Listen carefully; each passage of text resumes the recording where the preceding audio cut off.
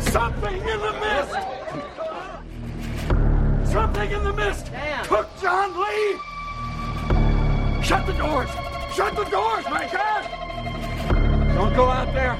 There's something in the mist. It took John Lee. Hey, yo, what's going on, friends? We are back. It is In Madness Pod. It's Sean the Butcher. I'm here with Vertebrae 33. What's up, dude? What's going on? How's everybody doing? How you doing, Sean? I think slow clap. Oh, yeah? Episode 10. We've made it to almost a dozen episodes. What's 10? I don't know. Is there a thing for 10? Whatever. Nah, I like a good round number. we could just do 10. Boom. Two hands. You know, we started this the day after Christmas last year. Check out our Krampus episode. I'm shocked we've made it this long. And yeah, this is so much fun. We've laid out our next batch of episodes. If you've been listening, thank you so much. If you've been giving us feedback, thank you so much. At In Madness Pod on the socials, inmadnesspod@gmail.com if you want to email us. Subscribe to the YouTube. We got a YouTube page popping now. We got a Spotify playlist. All the songs that, you know, get mentioned in this podcast end up on that playlist. It's so much fun. We got the Ronettes going into the Dillinger Escape Plan. Like, come on. This is going to be one hell of a playlist. We want to hear from you on the socials, your favorite lines from these movies, your favorite moments from these movies, anything. We're nerding out. We want to nerd out with you.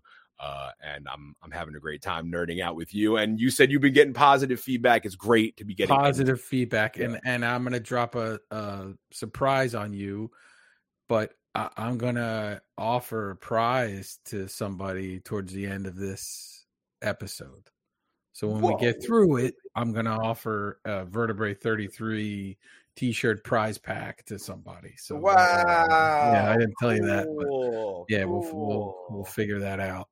That's incredible. Wow. The episode 10. Yeah, we'll do something nice. Gotta do something. I could throw something nice in there. I got like a sticker. You want to throw a sticker up in there? Yeah. Yeah. I got some stuff. Probably. Yeah. Yeah, that's fun. Yeah, that's we cool. can go, and we can go through it. Again, we don't talk about this stuff in advance, so I didn't tell Sean this. Yeah, I mean, I want a present. Can I get like a doggy bag or some shit? I think you have some Vertebrae 33 shirts. I do. I got a lot of gear. I got a bunch of shirts. I got a bunch of your shirts. Yeah, man. I met you like doing Comic-Cons and stuff, and I did a lot of Comic-Cons with you, and we had a lot of fun doing those, man. Hanging out at the booth. We did one during the pandemic that was in my essentially what we're doing now. Essentially was the birth of this. Yeah. And that's what kind of got me thinking. I did that in my garage. At least now I'm inside. It's a little cold out there right now. But yeah, I'm excited. I'm excited to get into this episode. You ready? Oh, episode 10, two hands. Let's do it. All right. For episode 10, we're gonna do Escape from Witch Mountain by No. I just wanted to mess with you too. I almost thought about writing up a whole fake thing about some movie and see kind of how long you would play along with it. I'm excited for our next Morgan Freeman episode where you have to do the whole intro as Morgan Freeman. Oh, yes. Yeah. Do little snippets.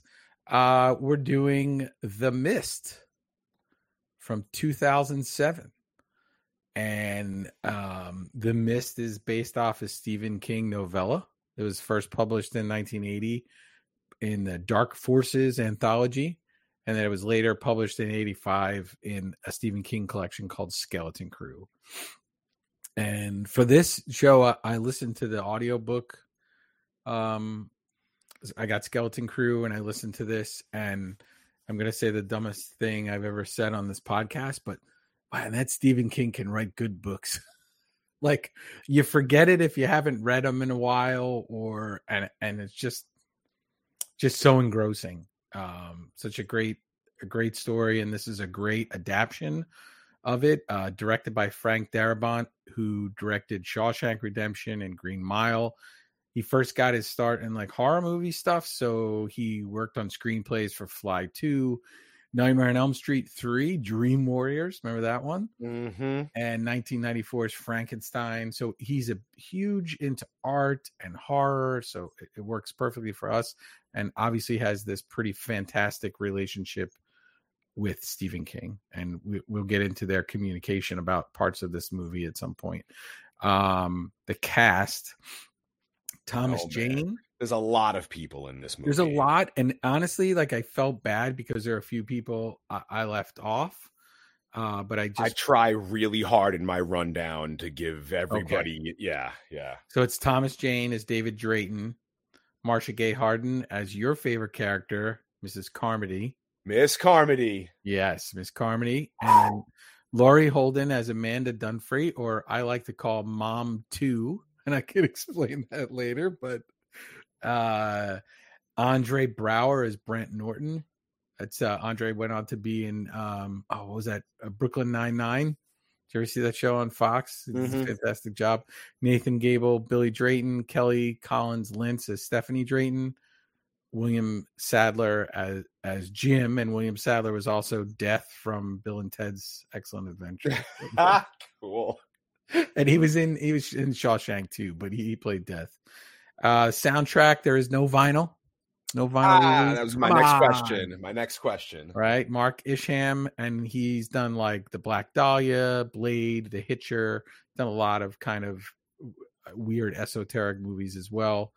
And just a quick thing about Frank, he's a huge art fan, illustration fan, and he paid over $1 million for a Bernie Wrightson illustration from Bernie Wrightson's Frankenstein adaptation. It's called I Shall Be With You on Your Wedding Night.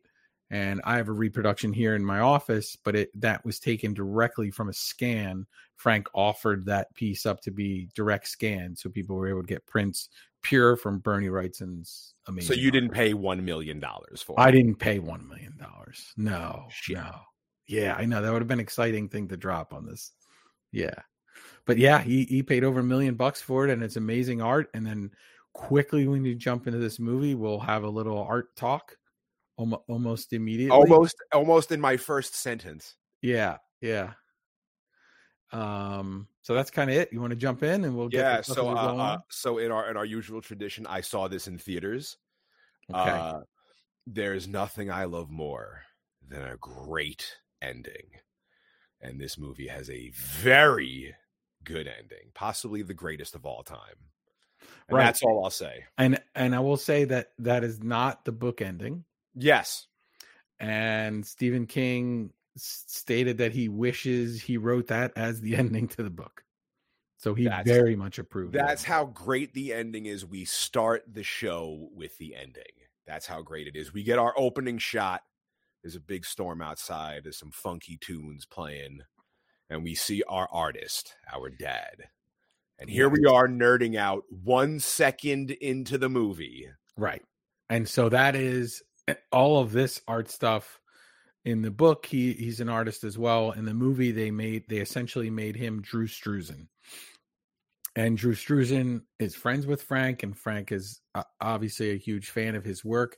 He's one of the most well-known, prolific, iconic poster artists of all time. The Thing, Back to the Future, Indiana Jones, Star Wars, Harry Potter. He did create posters for this that were unused. And then later on, unfortunate, and we'll get to one of the early lines in this movie about Photoshop. But Frank paid his own money to have one of them printed, and they used it as a giveaway at San Diego Comic-Con. And so they modeled even this sort of setup after Drew Struzan's setup, and Thomas Jane went to his studio and spent the day with him just to kind of learn how to like hold the brush even. And they shot all his posters that he did so to fill up the office. The funny thing is he paints on illustration board, and like the studio people, and I guess they figure quote unquote regular people don't understand that. So they had the illustration board like mounted to a canvas, so it looks like he's painting on a canvas, because all artists paint on canvas, right? Just a weird thing. The paintings in the office, right? Drew's work. The one you noticed right away was The Thing. The Thing, right? Hanging up. I want that. I will pay over $1 million for that. And is the painting next to it, is that like Pan's Labyrinth? Right. So that's an unused piece from Pan's Labyrinth. Pan's Labyrinth had the same issue where they paid him to make the poster, and then the studio step in and they give him some bad Photoshop instead. And then there's a couple personal works as well. Funny thing is he I have the Art of Drew Struzan book, and he talks about the mist a little bit, and I noticed it right away when you watch this movie. He's mixing paint on his hand. Sean, that's insane. No artist mix paint on their hand. That is one of the dumbest things. Like the tip of the thing. I've ever seen. Like, he literally has his hand out and is mixing color. Like, that is ridiculous. And Drew in his book said that then some dumbass on set decided to have him mix his paint on his hand. And he's working on a painting. And that painting is for, at the time, would have been a fictional adaptation of Stephen King's The Dark Tower, The Gunslinger. Oh, so it's not Clint Eastwood, Dirty Harry. No. Oh, no. I didn't know what the hell it was. So Stephen King's Dark Tower series, this book was The Gunslinger. I think I don't know what volume it is. Someone can tell us. And this is a painting of a fictional adaptation of that movie. Okay. And in the book, he's an artist as well, but he's not as successful as this guy. It's his father is more successful, and they kind of get into his feelings a little bit about that. In the book, he actually almost looks down on commercial illustration a little bit, which I find interesting when you then model it in the movie after one of the most amazing, poster painters of all time. When we get to the Thing episode, we can talk more about the actual Thing poster, but I don't want to ruin. When we get to episode whatever that's going to be 100, when they're really prepared to talk about it. Yeah. I'm intimidated by doing this thing. Definitely. Yeah. So while he's painting, the power goes out. Thunder is cracking outside, and there's our opening title. Looking out over the water, this horrible oncoming storm, The Mist. Yeah, it's great. The camera pans back. We see our family, mom, dad, the kid. They head down to the basement. We get a shot inside Dad's room. All the paintings, and crash! Big ass tree comes right through the window, destroys a bunch of shit. It's the next morning. The whole tree's ripped out of the ground. The kid thinks it's cool as hell. Yeah, of course. He is tripping out over this tree. And in the book, the build up to this storm is the one thing in the movie that I wish, and it's a 2-hour, it's a long movie, so they couldn't get to it, but they're much more freaked out by this storm in the book than they are here, right? They're pretty relaxed. The sun is out, chill. There's in the book, there's power lines down, and the mom is they're live, and the mom's worried that the kid will run over them. So there's that kind of tension as well. This is sort of, I think they just needed to get into the movie. Obviously, you can't include every detail. They seem more sort of hardened to like, oh, we have storms around here type of thing, but they're pretty chill for people who their house, right? Would you be that chill, Sean? I'd be the neighbor. Motherfucker.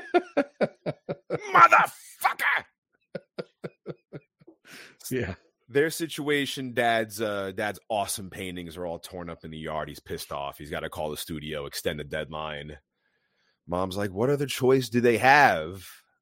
They could whip up some bad Photoshop poster in an afternoon. They do it all the time. 2 big heads. Oh, 2 big heads. And I thought of you immediately. Yeah, absolutely. That is, this came out in 2007. This was probably on the edge of when that was really starting to happen, and certainly on the edge of when Drew Struzan decided to stop painting. And I think part of that was dealing with studios and dealing with making art for Pan's Labyrinth and The Mist and having it never see the light of day. I feel like we're in the other direction now, right? People seem to value that art a little bit more. So we're going to post it on the socials at In Madness Pod. Absolutely. Dad's going to head down to town to pick up some food supplies, some stuff to fix the house. And Mom's like, "Oh, that was your grandfather's tree." The one that came smashing through and almost killed everybody. The kid runs over. He's like, "You got to see the boathouse. It's smashed to pieces. Whoa!" Adorable little bastard. He runs away. The parents are laughing at how stoked he is. They walk over. They check it out. They find out it's the neighbor. It's Mr. Morton, right? This is Norton. Mr. Norton. All right, I haven't written down as Morton. I'm an idiot. I'll try and fix that. Mr. Norton's tree, it fell and it smashed the boating house. And Dad's been asking him to cut down that tree for a while. Clearly, he did not. Now Dad's boat is smashed to bits. Mom looks off in the distance, and we see this heavy mist. It's flowing in from behind the mountains onto the water. It looks really creepy. And our parents are curious as to what can be happening. He's like, "I don't know. I'm not the weatherman.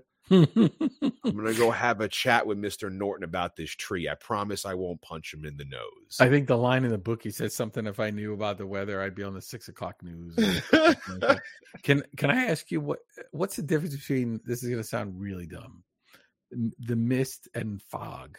Yeah, I was going to ask, is the mist just the fog, just a different, yeah. Like, I mean, it's funny. It sounds more gentle. Yeah. Fog sounds a little more mean. Mist suffocating. Like fog feels suffocating. Mist feels light and breezy. And yeah. Like a light misty. Yeah, I was in Iceland and I got a like a massage thing, and one of it was like a light misting, and I'm like, "Oh, this is sweet." Yeah, I hope there's not a creature in there. Yeah, even if there is, this feels so good. Mom knows that the neighbor won't care that the tree crushed the house. Dad's like, "I'm just gonna ask for insurance info." He walks over, and there's Mr. Norton, pissed, just like me, in the yard, trying to get the chainsaw, screaming every obscenity in the book. Mm-hmm. Immediately a great situation for our dad to walk into awkwardly. Yeah. So Norton turns around. He's not stoked to see our dad, Drayton. He asks for his insurance, and the neighbor's already pissed. Right. They had previous beef. Right, they had a lawsuit that went awry. Neighbor stuff. Neighbor garbage. Yeah. And then we turn around to see that the tree has also crushed Mr. Norton's car. Yeah, that car, by the way, was a rental.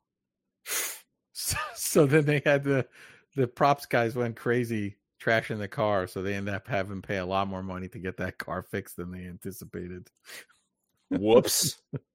And this movie was on a super tight budget too. So they filmed this in Louisiana in 6 weeks, which is an insane speed. Yep. Yeah.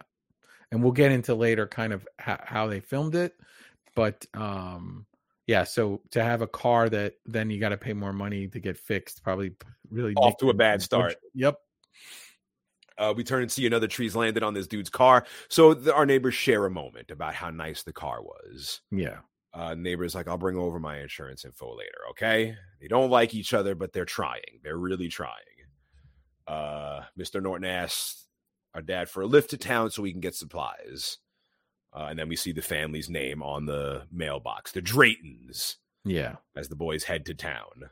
So fancy when you get your name put on the mailbox like that, right? And I also noted in my notes, a common theme on this podcast is families living out in the sticks, color out of space, signs, all these weird ass families and these bizarre things happening to them. Yeah. We'll have to do Jason Takes Manhattan. The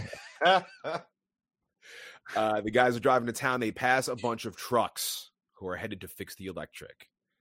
Dad's talking to the neighbors. "I thought last night we'd fly off to Oz." They're sharing. They're enjoying. They're trying to be cool. Mm-hmm. Neighbors messing with the radio stations. Are all off the air.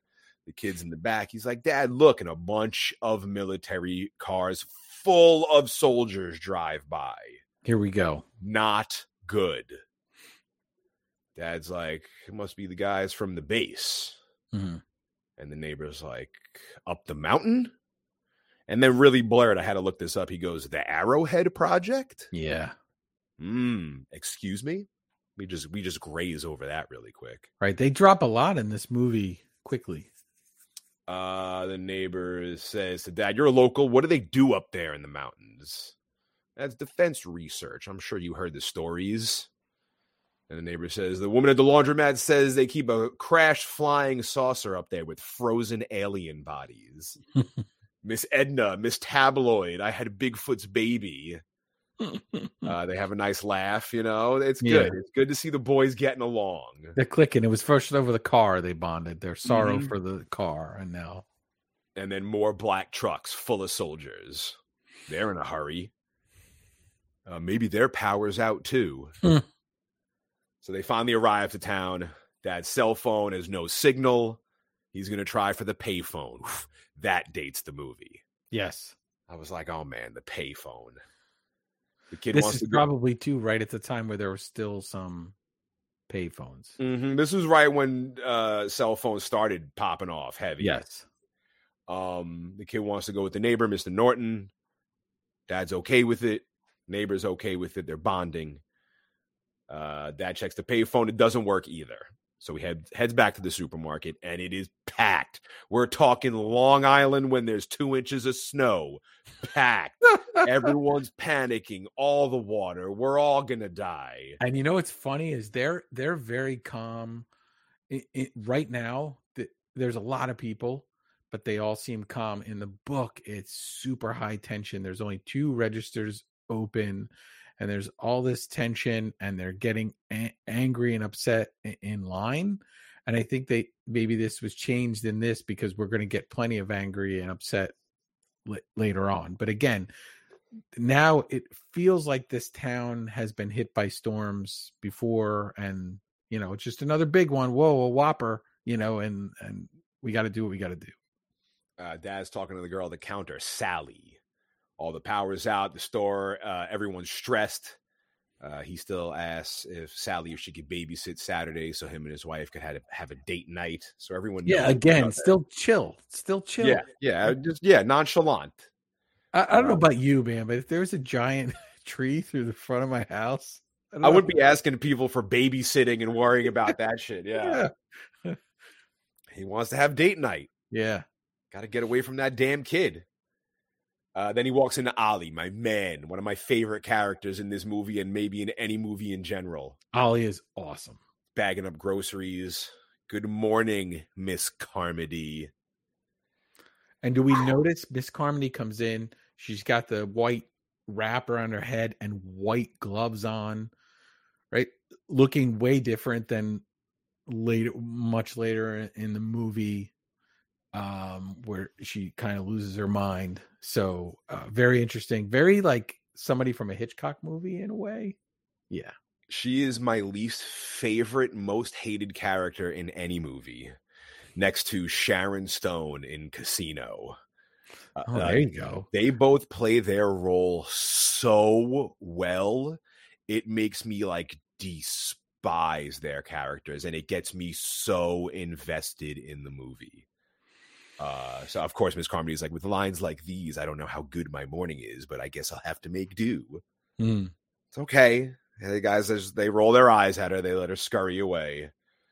Dad catches up with Mr. Morton and his kid.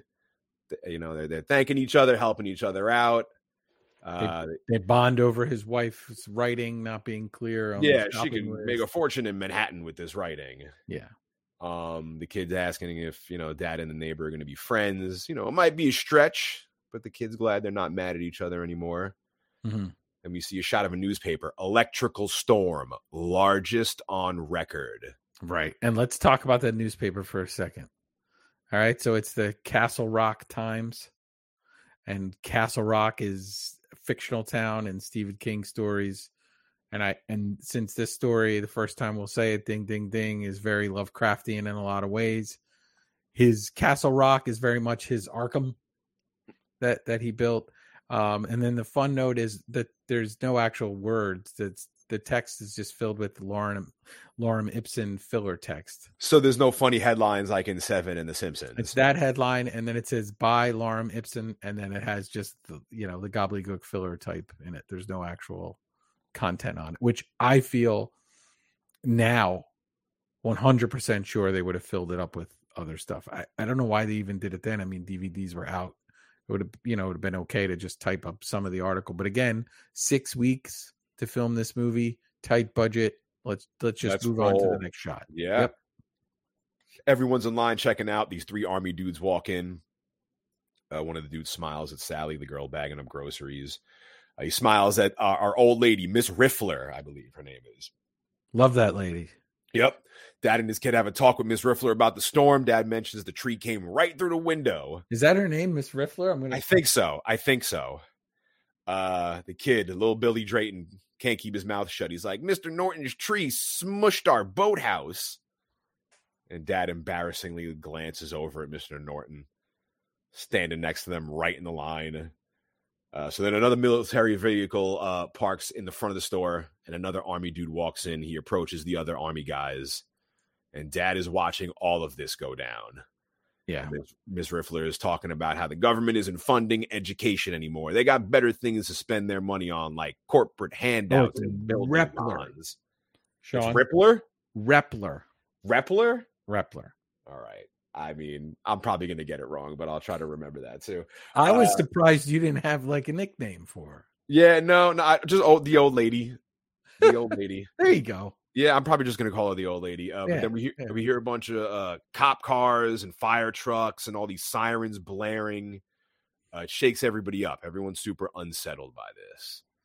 And the dad overhears the army guys talking. They're on leave for 10 days, and the guy tells them leaves are now canceled. Canceled. Done. He doesn't know why, but he's going to run to the pharmacy. He tells the troops to meet him at the Jeep in 5 minutes. That's an order. The dudes are pissed. They were almost out. And then the scariest sound ever. The panic horn, the panic alarm, the emergency siren, whatever the hell you want to call it, starts blaring throughout the town. And now everyone is concerned.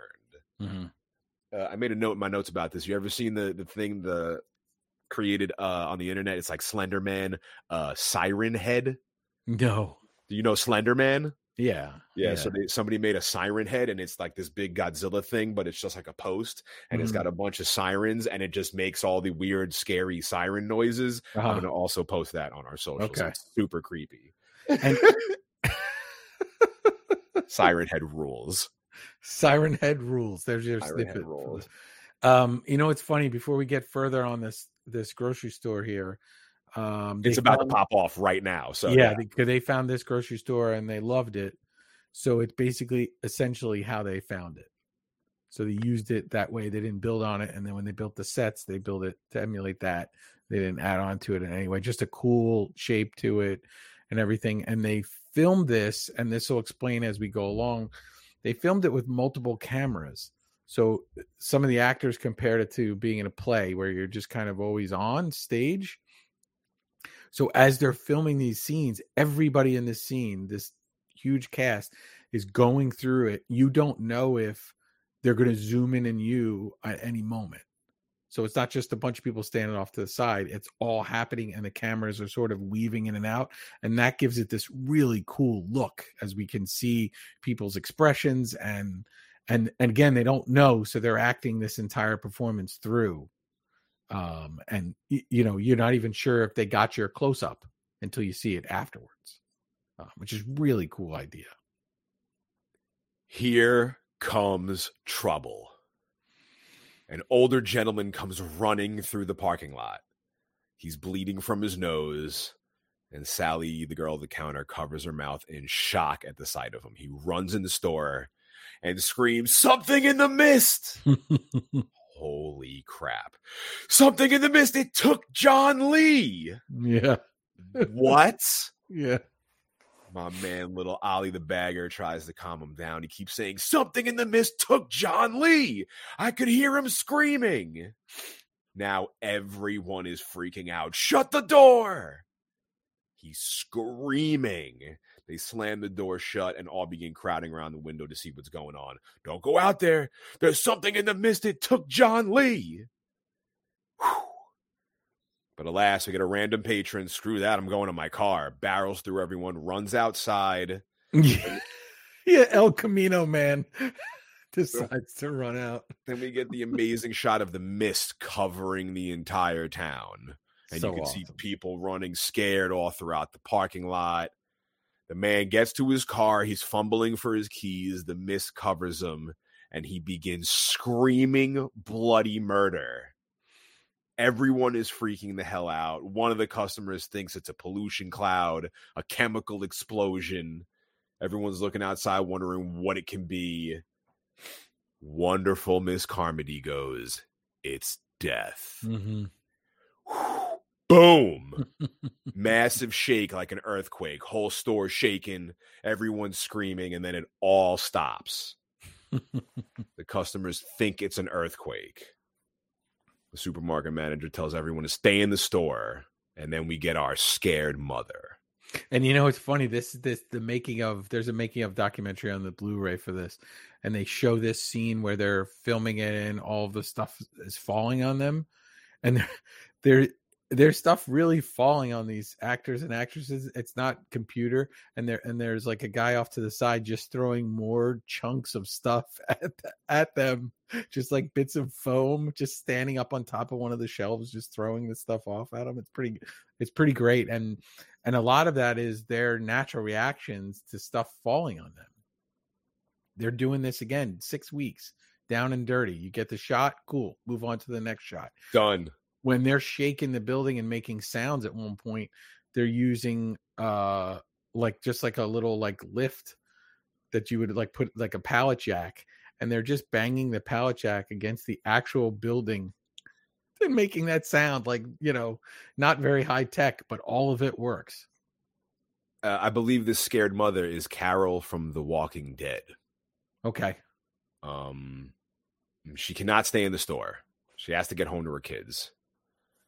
Terrible Miss Carmody. No, don't go out there. It's death out there. The end of days. Ugh. The worst.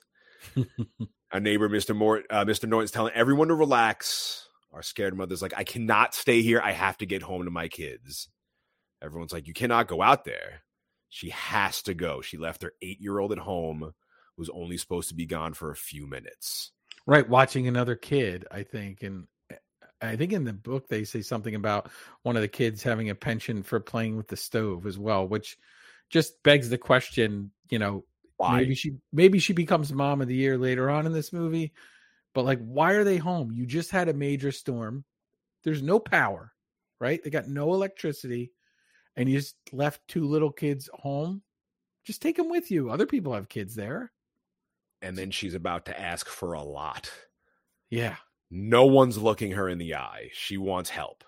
Yeah. She asks our dad, Drayton, can you help me? He's like, I got my own kid to worry about. I mean, that's cold, but what do you do? What do you do? Go. Yeah, what are you going to do? You just saw El Camino Man bite the dust. So she gets pissed. She leaves the store. She vanishes into the mist. Gone. The son starts crying. He wants mommy. We cut to him. He's asleep on the floor. Dad's with him. He's with the ladies from the register. We're introduced to Ashley, the teacher, who's also from The Walking Dead. Who?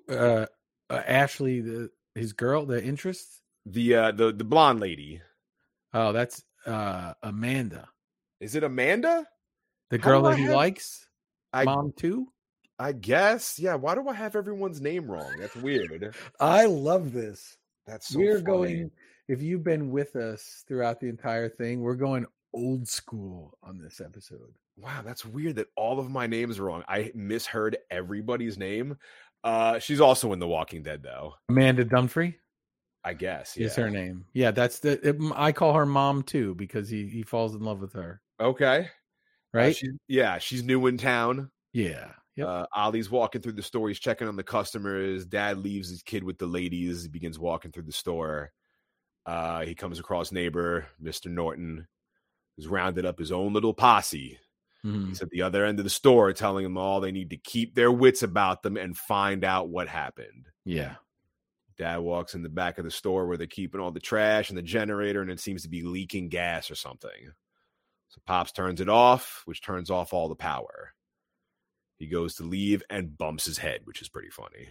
Yeah, and in the book, it's a narrow area where he's kind of tripping and falling over different items, bleach falls and stuff. So I think they kind of allude to that with him bumping his head and tripping and having. He does slip on something. He does slip on something as well. He's not our hero yet, although he's the star. Yeah. Is he a hero at all? We'll get to that. Or is he a dumbass? Also, this kid, they say it in the book, this kid sleeps a lot. Yeah, good. Yeah, but he wakes up at the worst time. Always. Yeah, he's got impeccable timing. Back in the store, it's Amanda, you said? Yeah, Amanda is walking around. She's picking up a few items. We hear customers wondering if it's a natural disaster. Awful Miss Carmody, it's Judgment Day, and it's come around at last. There's nothing more obvious or natural than that. The customers are clearly annoyed with her, and so am I. Mm-hmm. But wait, after he fell down, you missed that the door is bulging out, right? I jump ahead. Yeah, I don't know if that happens yet because I do have that in my notes. This is why Sean keeps all the good. I'm trying. This is why I keep the notes, but I don't know the names. And I keep all the gnarly bits because I'm just jumping ahead to the cool parts in my head. Like, oh, well, what about the? I gotta get better with the names. I promise. Sean keeps us, but you keep us on track. We would 10 episodes in, and I don't know characters' names. It's okay. I mean, listen, if this was just me, I'd still be talking about Drew Struzan. So it would be, we'd never get to the movie, so it's okay. Here we go. We cut to our dad. He's back. He's in the back of the store. He's walking around in the dark. He hears a noise behind him. Mm-hmm. It pulls down on the door like a garage door. Mm-hmm. It looks like it's being pulled up a little bit. Then it appears like it's being pushed in and it gets folded in. Yeah. Like something's on the other side pushing it. Then it starts banging and slamming on the door. So Dad runs back into the grocery store. He runs into Ollie and the two scrawny little mechanics. I'm going to get these fuckers' names wrong too. Jim and Myron. Hey, mother. They'd insert the sound into this episode when we get the name right. Big. Yeah, ding, ding, ding, ding, ding, ding. They were about to check on the generator. Dad's freaking out, asking if they heard that noise. No one has any idea what he's talking about. They all grab flashlights. They head to the back to see what's up. They try the generator. Mad gas is coming out because something is plugging up the exhaust vent. Then we meet our red-headed employee, Norm. You know why I got his name right? Because he's wearing a name tag. Yeah. So are the other two, by the way, Jim and Myron. Bastards. This kid's a legend, Norm. He was in great movies like Angus, one of my favorite movies as a kid. Oh, yeah? He was also in Can't Hardly Wait and American Pie. But Angus is where it's at. One of my favorite Green Day songs on the Angus soundtrack. I'm getting carried away. He's so arrogant. Oh my God. Yeah. Well, this is what it gets you. Yeah. He's like, raise the gate. I'll go out. I'll unclog the exhaust. Yeah. Jim and Myron, they want to go out and do it. Dad's like, you can't go out there. This isn't ordinary mist. If you open that door and something gets in here, but they don't care. They don't believe him. Yeah. Where are you at right now, Sean? If you're there, like, why does everybody want to leave? They're in a grocery store. There's tons of food. Yeah. What is the hurry to leave? Like, I understand, our quote unquote hero and David wants to, he seems to want to go get his wife, and he seems to not want to go get his wife as well. Seems to want to go get someone else's wife. And the woman with the kids. But like, if you're there, let's say you're single or you're with your significant other, what's the hurry to go outside? Everybody wants to get to their car. They want to get to their own house. Everyone wants to play tough and be the leader. And like, it's so funny because like, you know that in real life, real world scenario, all of this shit would happen pretty much exactly the way that it went down in the movie, I feel. Yes. Probably faster than it happened in the movie. Yeah. Because everyone is fucking insane now. Yeah. So I think I'd be off on some aisle just eating like Hostess Oh cake yeah, that I every don't have goddamn chocolate. I would get all the host. I would get all the pay intimate of for. the hostess and the cheese balls. Yeah, yeah. And I think I'd probably just quietly align myself with whatever side seems to be in this. Whoever has a weapon. In this very Lord of the Flies kind of place, I would just sort of quietly try to move about from group to group while expiation. You jumped ahead. That's where I'd be. I would become religious so goddamn quick. Would you really? Oh no! Amazing. I'm the most unreligious person ever, and I guarantee I'd become Jim or Myron or whichever one of that dude that is. Expiation, the act of making amends or reparations for guilt or wrongdoing. Atonement. Sean's ready to atone. I'm glad you looked it up. The guys don't care. They don't believe our dad, Drayton. They haven't heard any noise. They want to go outside. They're telling him, you might be a big shot artist, but that doesn't make you better than any of us. Next time you want to talk, count your teeth because I'm sick of your bullshit. Woo! Yeah, as a full-time career artist, I never heard anyone be like, oh, you're a big shot artist. Where does that get you at the grocery store? Nowhere. They go to start the generator. They're going to let Norm run outside and unclog the exhaust. They open the door, and there's this great shot of this dense mist creeping in under the door. They're all joking like, oh, look at the scary mist. And then all of their expressions change. Which brings me to what is one of many... But this is, I'm just calling the first for now. Our milking of the alpacas moment. Oh, nice. Yes. There's a lot in this movie, which I think is why I love this movie, because every 10 minutes something happens and you're like, what? A goddamn tentacle, an octopus tentacle flies in through the opening in the door. Mm-hmm. It grabs Norm by the leg and it starts pulling him out the door. Dad grabs him. He asks for help, but Jim and Myron are now too scared to do anything. They were big shots a second ago. Yeah, and these tentacles actually they open up with these teeth and these suckers that are spikes. Yeah, with spikes on them, and those guys were so tough, and they just stand there in shock, complete shock. The tentacle lifts off of Norm's leg and tears a chunk of his leg off. Nice.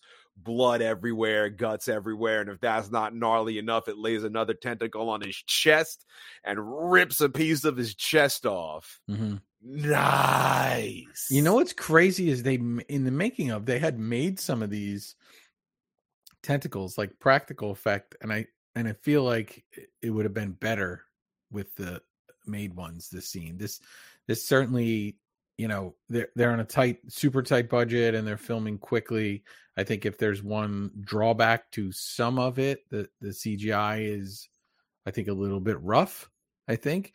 But then again, it kind of plays into the weirdness of this whole movie, and it is 2007 when it came out. So it's not anything that takes me out of it at all. And I think some of the CGI later in this movie is pretty fantastic for 2007 and the budget they had. So I think it was just kind of here or there. But having seen, I think why it stuck to me is having seen that they built some of these tentacles. I was like, maybe they tried it and it didn't work the way they needed it to. My man Lil Ollie grabs an axe from the fire safety box. He goes to chop the tentacle, but right as he does it, pulls Norm out the door. But Norm is sitting up when it pulls him out the door, and the door is mostly down. So right before he goes out, he smashes his head on the door. It's very funny for such a rough moment. Yeah. And in a last-ditch effort, he grabs the bottom of the door. He's holding on for dear life. And these other nasty, gnarly-looking tentacles begin to, infiltrate this entire area. We get our last look at Norm, who gets wrapped up in tentacles, reaches out his arm, and he gets sucked into the mist. Mm-hmm. And what did Norm say to David before he first went out into the door? He turned away. Yeah. Yeah. And now he's crying for his life. Yep. And then that changed quickly. And so were the other guys. They were also super arrogant, making fun of they never believe us, Sean, the artist. They just make fun of the goofy artist. Oh, he draws things. What does he know? But They want to play the tough, like Ephraim Winslow. Speaking of Ephraim Winslow, we'll get to that at the end of the episode. They close the door, but there's still one massive tentacle under the door trying to pull itself out. Our dad Drayton grabs the axe and chops off a bit of this tentacle. Door closes and our dad's there covered in blood trying to catch his breath. And he looks at Jim and Myron pissed. And they're like, sorry, how were we supposed to know? Like he wasn't telling them a second ago. So dad beats the shit out of him. You got that kid killed and I got his fucking blood on me. So cool. Yeah. Ollie and Myron, they pull the guys apart. Jim apologizes. Dad calls them idiots, rightfully. Go back to the front of the store. Do not say anything to anybody about what you saw. Ollie tells Dad they have to tell the customers. He's like, no one's going to believe us. What do we say? How do we convince them? What the hell were those tentacles even attached to? Yeah. And you know what's crazy? What were they attached to? Because I don't think we ever see what they were attached to. Don't need to. Doesn't matter. Doesn't matter. Right? There's we so see a many lot creatures. of stuff soon, but we never actually see ones that are attached to this that would be so low to the ground. And There's a lot of things. It's a different, creature than we see later on. I have to say too quickly that this, this being super Lovecraftian, this story, is Stephen King's probably most Lovecraftian story he ever wrote. And also the story itself is narrated by David. So it's a story much like Lovecraft would do, but somebody who witnessed something super horrific and unexplainable and people spiraling into madness on top of it, and then throw in the creatures. And, it has a different feel than a lot of other Stephen King stories. And it's, just pretty awesome. Pretty awesome. One of my favorite book to movie adaptations. The boys head back to the store. They try to devise a plan. They're in deep shit. They need to tell everyone to figure out a way to stop it from getting in. Jim and Myron are like, how would it get in? Ollie's like, the entire front of the store is glass. Oops. Bomb, bomb, bomb. Dad goes over to neighbor Mr. Norton, tries to explain the situation. Our neighbor, Mr. Norton, does not understand. Dad brings him over to the guys. They try to confirm the story. Sorry, gentlemen, I'm not that stupid. What do you take me for? I'm shocked you would use this opportunity to make me look like an idiot. Right. And we get our first sort of take of this division. Absolutely. And also this initial division, which is the out-of-towners versus the people who live there year round. So Norton lives somewhere else, New York, I think, maybe, and comes there weekends, summertime. And so we're dividing right now naturally on those lines a little bit, and we'll divide further as it goes along. But and then they have history. And I think, Norton, right, they were trying to bond, and now Norton feels a little bit betrayed by him. But that's not what's going on. Come to the back of the loading dock. We'll show you the blood and the chunk of tentacle. And Mr. Norton's like, no, we got real problems to deal with here. And this pathetic attempt at a joke has gone far enough. Ollie's like, why would we be joking? And he's pissed. He's like, it's payback for the lawsuit he filed last year against our dad, David Drayton. It is an elaborate joke, Sean. It's a little involved. I mean, right, you could go to the back to check out the thing, and if they laugh at you, punch them in the face. They got trapped in this grocery store, and in the meantime, they concocted this plan that they would tell him that there was tentacled monsters out there that are eating people. I wouldn't believe. I think I would have just went and looked. Yeah, take a gander. They're trying to assure him that's not what's happening. He hears them all the time talking behind his back, essentially telling them they're all like racists who stick together. He says he actually thought David was being kind to him today. But then he's like, I'm glad my tree fell on your boathouse. David tries to pull him in the back, show him the tentacle. Mr. Norton shoves him off. He's like, I'll sue you again. He says David's crazy. Little Ollie comes up. He says, I wish he was, but he isn't. And then he announces to the whole store, listen up. But wait. Here comes supermarket manager. Ollie, are you drinking on the job? Do you want me to report this? I'm going to start taking down names, starting with you, sir. And he points at Dad, David Drayton. Now he thinks he's in charge, this little prick. He's the authority here. Yeah, and in the book, they make him even worse. At one point early on, he grabs the female cashier and like by her shirt or something and pulls her back. So they lightened it up a little bit on here, but he's clearly a jerk. He's a prick. My man, little Ollie goes, write down your names, but for now, shut the fuck up and listen. Hell yeah. Dunking on him, Ollie. He tells everyone, listen to David. David says, I don't know what this mist is, but there are things in it, and they are dangerous. Dave tells him what just happened to Norm. Something came out of the mist and took him, killed him, dragged him off, and all we saw were tentacles. Everyone's shocked. The manager and Mr. Norton are laughing. I love Mr. Norton. I love Mr. Norton's reaction. Tentacles, huh? From Planet X. Planet X is where King Ghidorah came from in Godzilla. A few people say it's bullshit. Dave's like, go look. He brings him the tentacle. They poke it with a stick. It starts hopping and jumping around. Practical effects here. Yes, I would think so. Even though the rest was computer. A piece of it, and then I think it goes back to computer. And then it begins to rot and sizzle, and it like melts, and then it goes back to like CGI. And then it turns into this puddle of like black goo, like from Prometheus. Well, glad they brought him. Oh yeah, Prometheus, black goo. I'm glad they brought him back there then. At least somebody saw it. They would have nobody believing them at that point. And then Mr. Manager walks out and says, it appears we may have a problem of some magnitude here. I love that right now, before Miss Carmody really goes off, people are just sort of almost falling in line of like, oh, well, the guy's a supermarket manager, so let's listen to him. They're all crowded around. Like it's, for a minute or two, he's got this moment of glory for himself that he just because he happens to manage that food house, he knows everything. I love what happens to him later. We cut to everyone loading up huge bags of dog food and soil in front of the windows. They're taping up the cracks.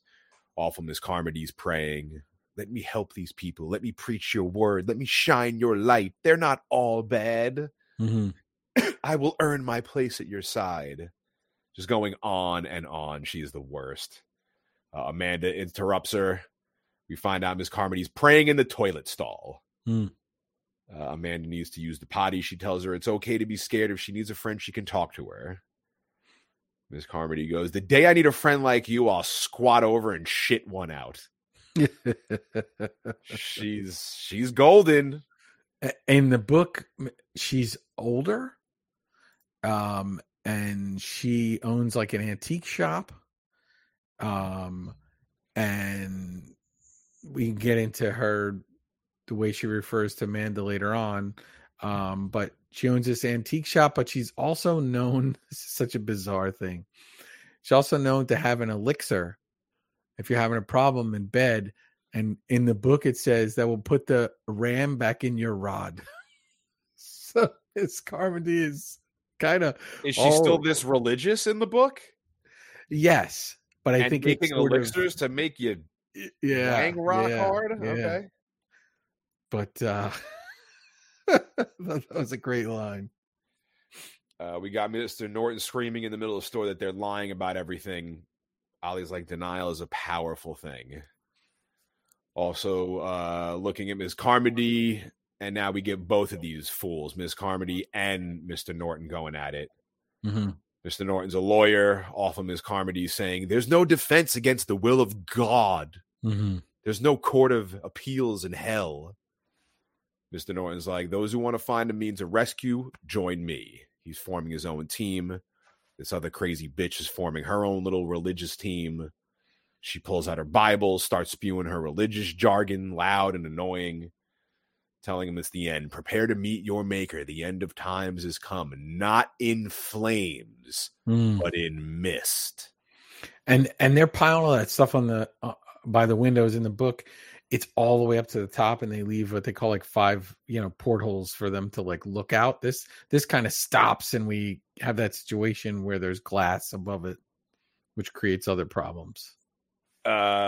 Jim's annoyed as hell with her. He's ready to kick Miss Carmody's ass. Myron holds him back. She's spewing her religious jargon. A monstrosity pulled that boy away. Do you doubt? Then walk. Go into the mist. Customers yell. Tell her she's scaring the children. This piece of crap, Miss Carmody goes, oh, yes, they should be scared. She looks down at this little child right in her eyes while holding her chin. Yeah, that's crazy. Like the Wicked Witch of the West. Yeah, but who lets some crazy stranger just touch the chin of your child twice? She does it twice.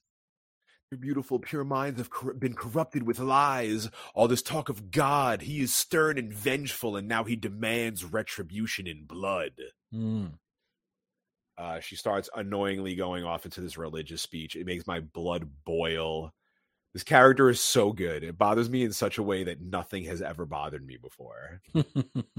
She starts talking about sacrificing the children to prove their love to God. Yeah, here we go.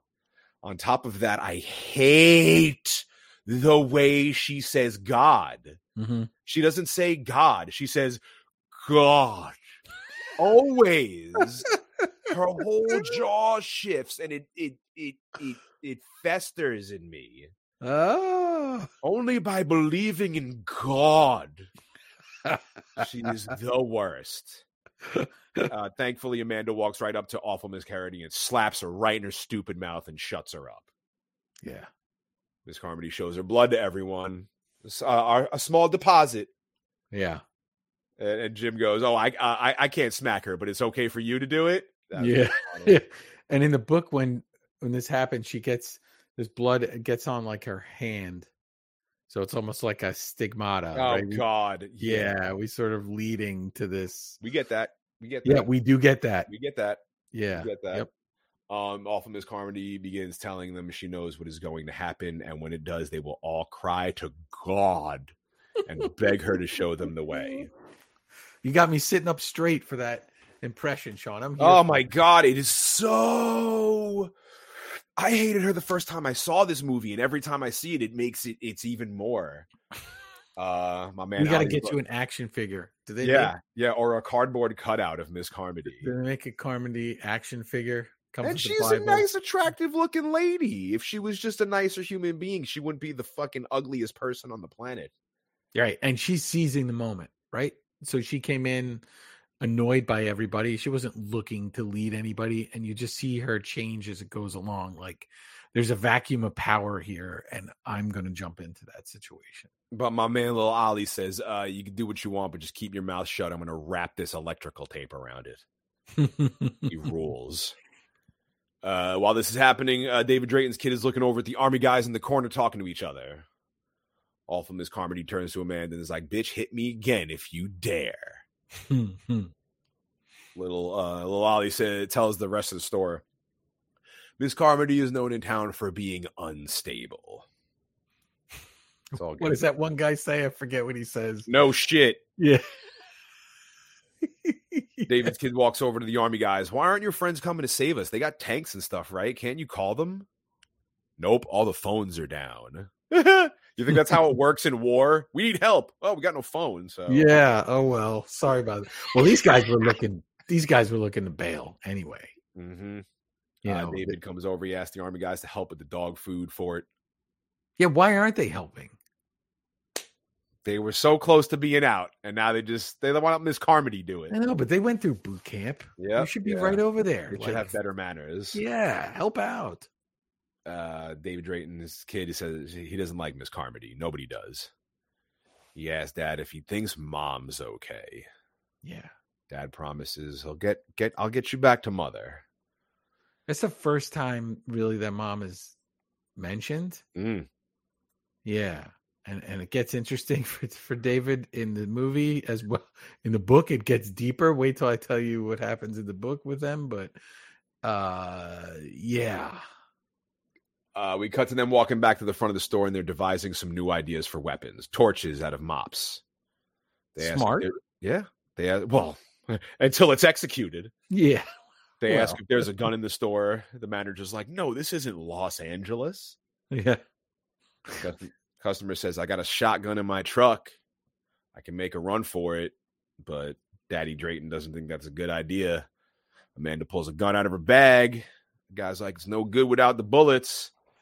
And then she pulls out the bullets. Does anybody know how to use this gun? My man, Lil Ollie does. Oh, yeah. The manager doesn't want to hear it. Ollie, please. Don't underestimate my man Ollie. He takes the little gun, the little bullet thing. He does the little thing, and then with one hand slaps that bitch shut.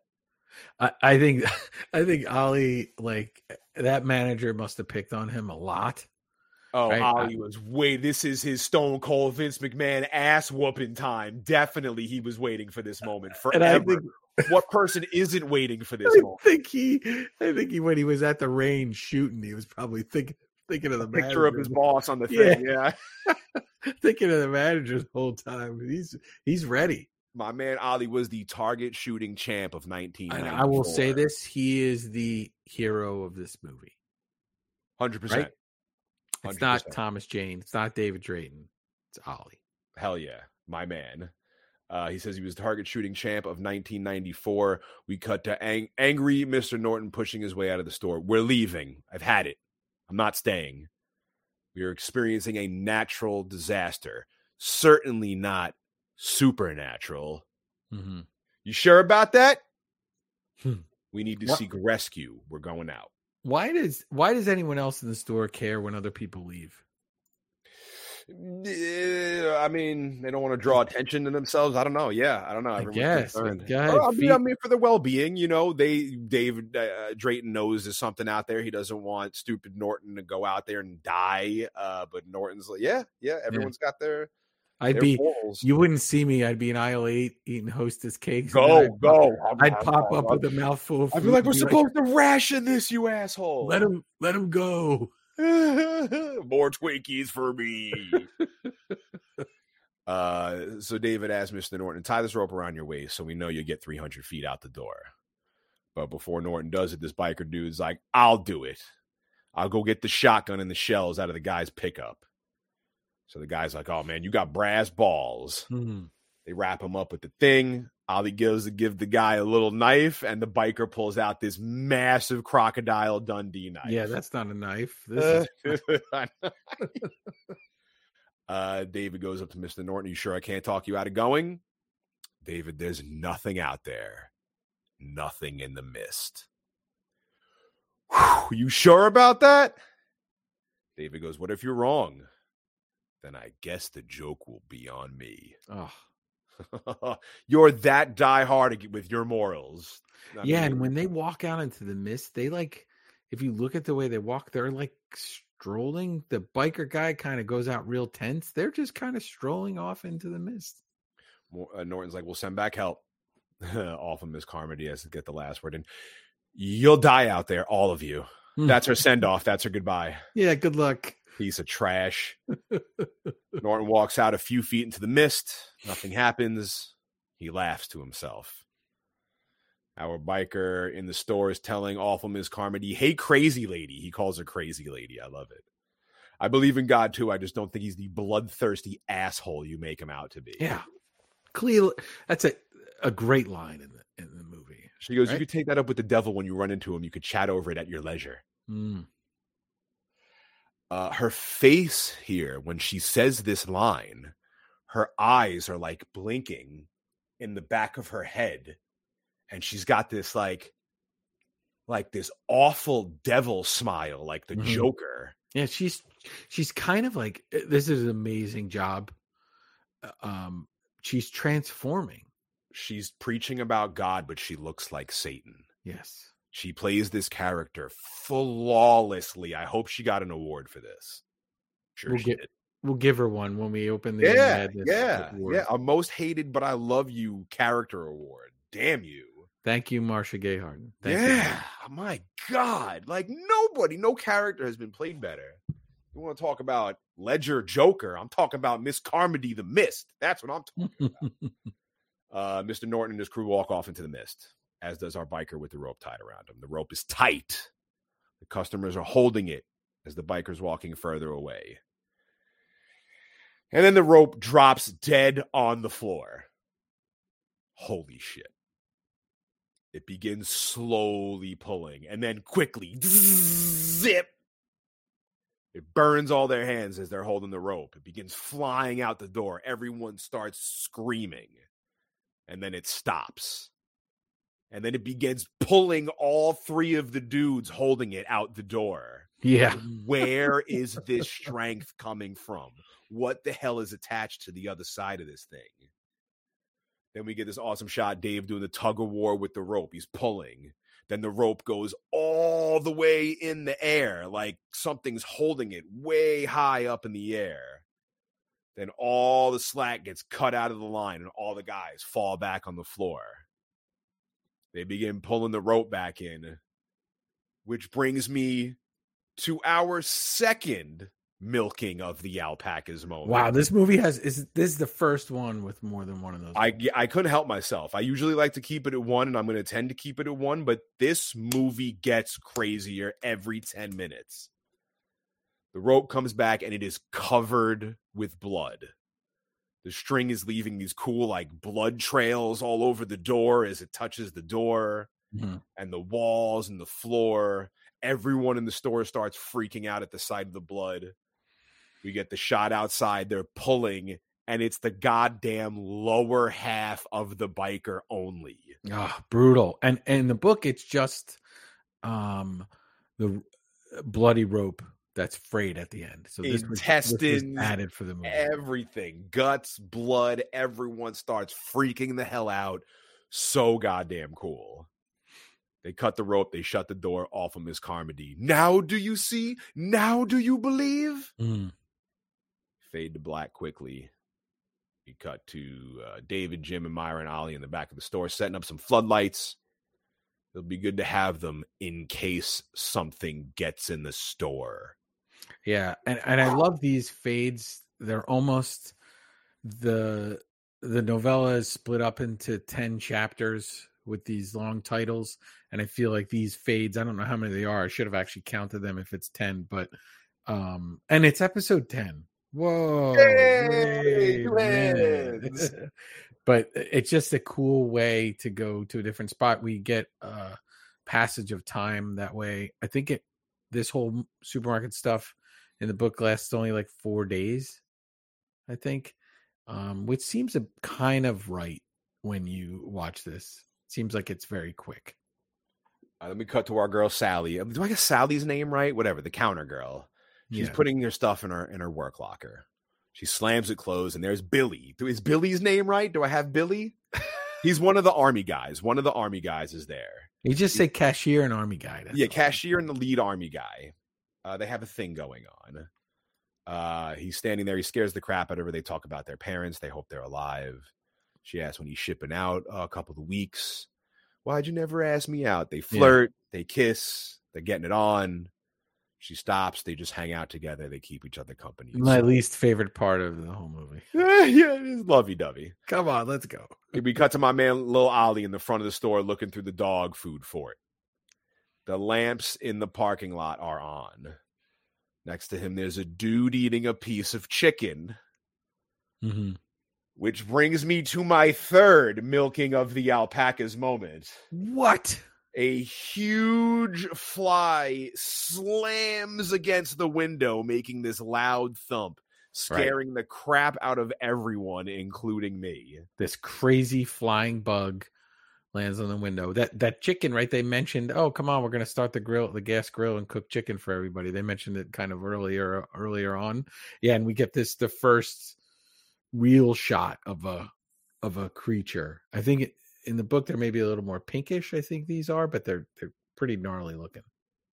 David shines his flashlight on it. We get a crystal clear look at this thing. It's like a dragonfly, except it also looks like it's high on crack and it looks to be about 3 to 4 feet long with an enormous stinger at the end.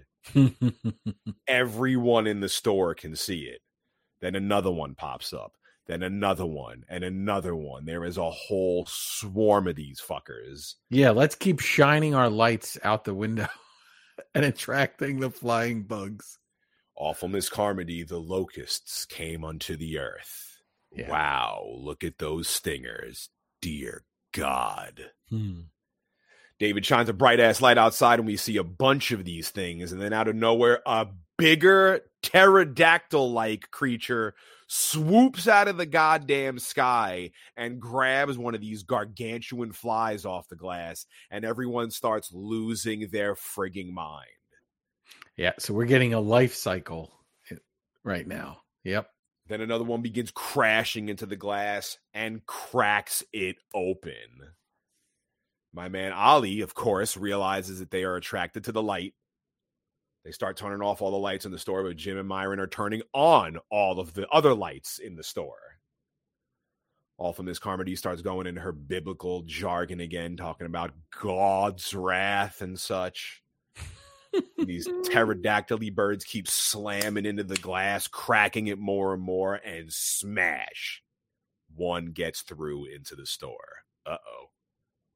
Now they all get through. The bugs, the pterodactyls. It's all out madness in the store. Amanda smacks one with a rake, crushes it. But Sally, oh, Sally, the register girl. That's Bug lands on her shoulder. Stinger in the neck. Ooh. Oof. Ew. She was looking to suck face in the back, and now Dead. she did, but with a bug. Ugh. She got, the hickey that won't ever go away.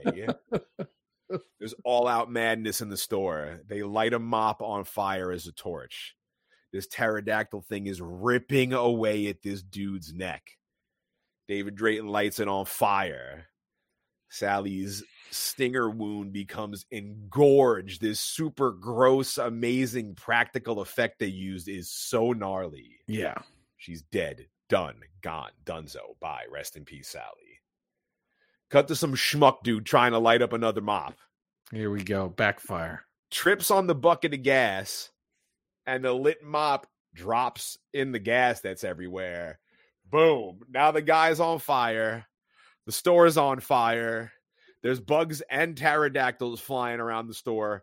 What in the goddamn absolute hell is going on? And that guy never paid attention in school, because stop, drop, and roll should have been right in his mind. He just did the first two. He just did the first two. Yeah. Forgot about the last part.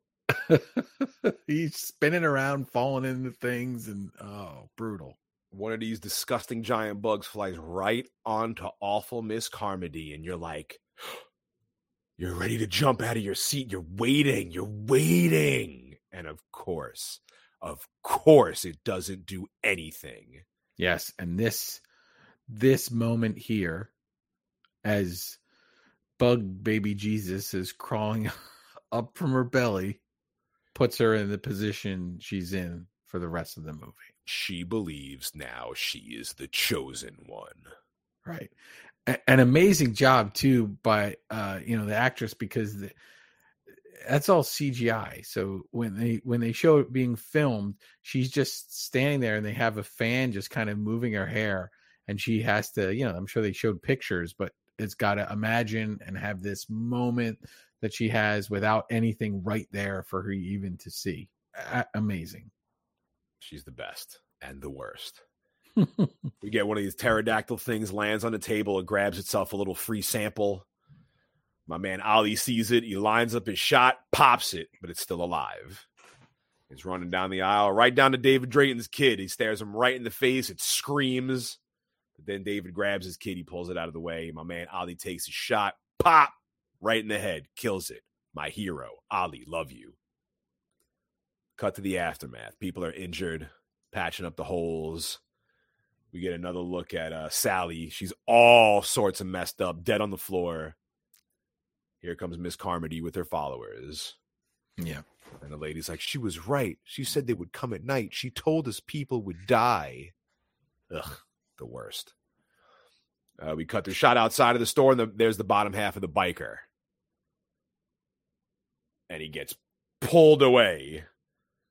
Yeah, somebody's getting a snack. Uh-huh. Like something up, snatches it out and eats it. Back inside the store, we get this brutal scene of this dude who got lit on fire. He's laying in the back room. He's burnt up. He's in horrible pain. He's begging for them to kill him. We find out one of the ladies in the store also took a bottle of pills, took her own life. Dave meets up with Ollie and the boys in the front of the store, figuring out how to get meds for the burnt up guy. But before we get to the burnt up guy in the back, we get when Amanda becomes mom too. Okay, yeah. She's there. Billy's there. She's rubbing her fingers through his hair. This is right. David has forgotten, I think, that he has to go back and catch his wife, and I think is smitten by Amanda. In the book, he has sex with her. He can't wait to get away from his kid. That's for damn sure. Yeah, and Carmody refers to her as a whore, and says, "I know what you guys did in the back." But there's a scene where they steal a moment away. All of that, I think, is like so bizarre. I thought in the beginning he was crazy in love with his wife, and they got this awesome house, and he's painting these posters, and they're hanging out with the son, and he's just like, oh well, I guess she's gone, and look at Blue Eyes over here, Green Eyes, whatever, banging in the grocery store. Yeah, and my kid's here. Yeah, here, hold my kid for a little bit. He's sleeping again. Can you hold him while he sleeps? Fucking kid's a narcoleptic. David also wants to get the hell out of the store permanently. Amanda is not stoked about this idea. He wants to get in his car. He wants to drive as far south as the gas tank will take them. She's like, the mist might be covering the entire eastern seaboard. It might be the entire world for all we know, but we still need to go. He has another concern. Awful Miss Carmody, our very own Jim Jones. Yeah. I want to leave before people start drinking the Kool-Aid. Amanda's like, people are not that dumb. David's like, she's out there preaching right now. I count 4 people. By this evening, she'll have an entire congregation, and we'll have to worry about who she's going to sacrifice to make it all better. Amanda's pissed. They have no faith in humanity. We're a civilized society. Are you sure about that? Nope. Dave Drake's like, not when there's no rules. And again, this is another movie, Sean. Did you seeing this recently as opposed to seeing it back in the day when you saw it? It rings different. Right? It continues to grow, continues to be, you're just like, wow, that does happen. We've all gone through periods of time where that does happen. I never had faith in humanity, ever. So when this happened, I really wasn't that surprised. Yeah, no, I've always suspected that everyone would turn on everybody immediately. Yeah, no, I never had faith in humanity, ever. There's the soundbite for this episode. No, yeah, I don't. I know within an instant, everyone will be turning against each other. Zombie situation, COVID situation, whatever. We will all fucking crumble. There will be no togetherness or unity. There won't be the rise of the machines, Terminator. Like I would like that. That'd be a perfect world, but no, it would be the supermarket in the mist, I think. All the guys agree that Miss Carmody's crazy and that the people will turn to whoever will offer them hope. My man Ollie goes, as a species, we're fundamentally insane. If there's enough of us in a room, we start splitting off into groups and figuring out ways to kill each other. Why do you think they invented politics and religion? Mm-hmm. I'm Ollie. He's the most put together out of everyone in this goddamn movie. David's like, first they got to go to the pharmacy. They got to get the meds for this burnt dude. He's telling his kid who's crying his little eyes out and begging his dad not to leave. Dad could care less. Dad has to be Captain America. Oh, I'll get you a comic book. He has to get this guy his meds. He tells everyone in the story he's going next door for supplies and to help anyone who's over there and who may need it to bring them back. Uh-oh. Miss Carmody ain't having none of that shit. Neither are her followers. You will not bring the hounds of hell down on our heads. She starts preaching to her followers, making all her religious garbage. And the old teacher lady, I don't remember her name, takes a can of peas and she chucks it and hits awful Miss Carmody right in the face.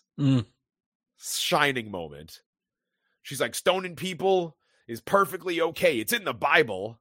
And I got a lot of peas. She's the best. The guys rally up. They're heading out into the mist. They go to the pharmacy.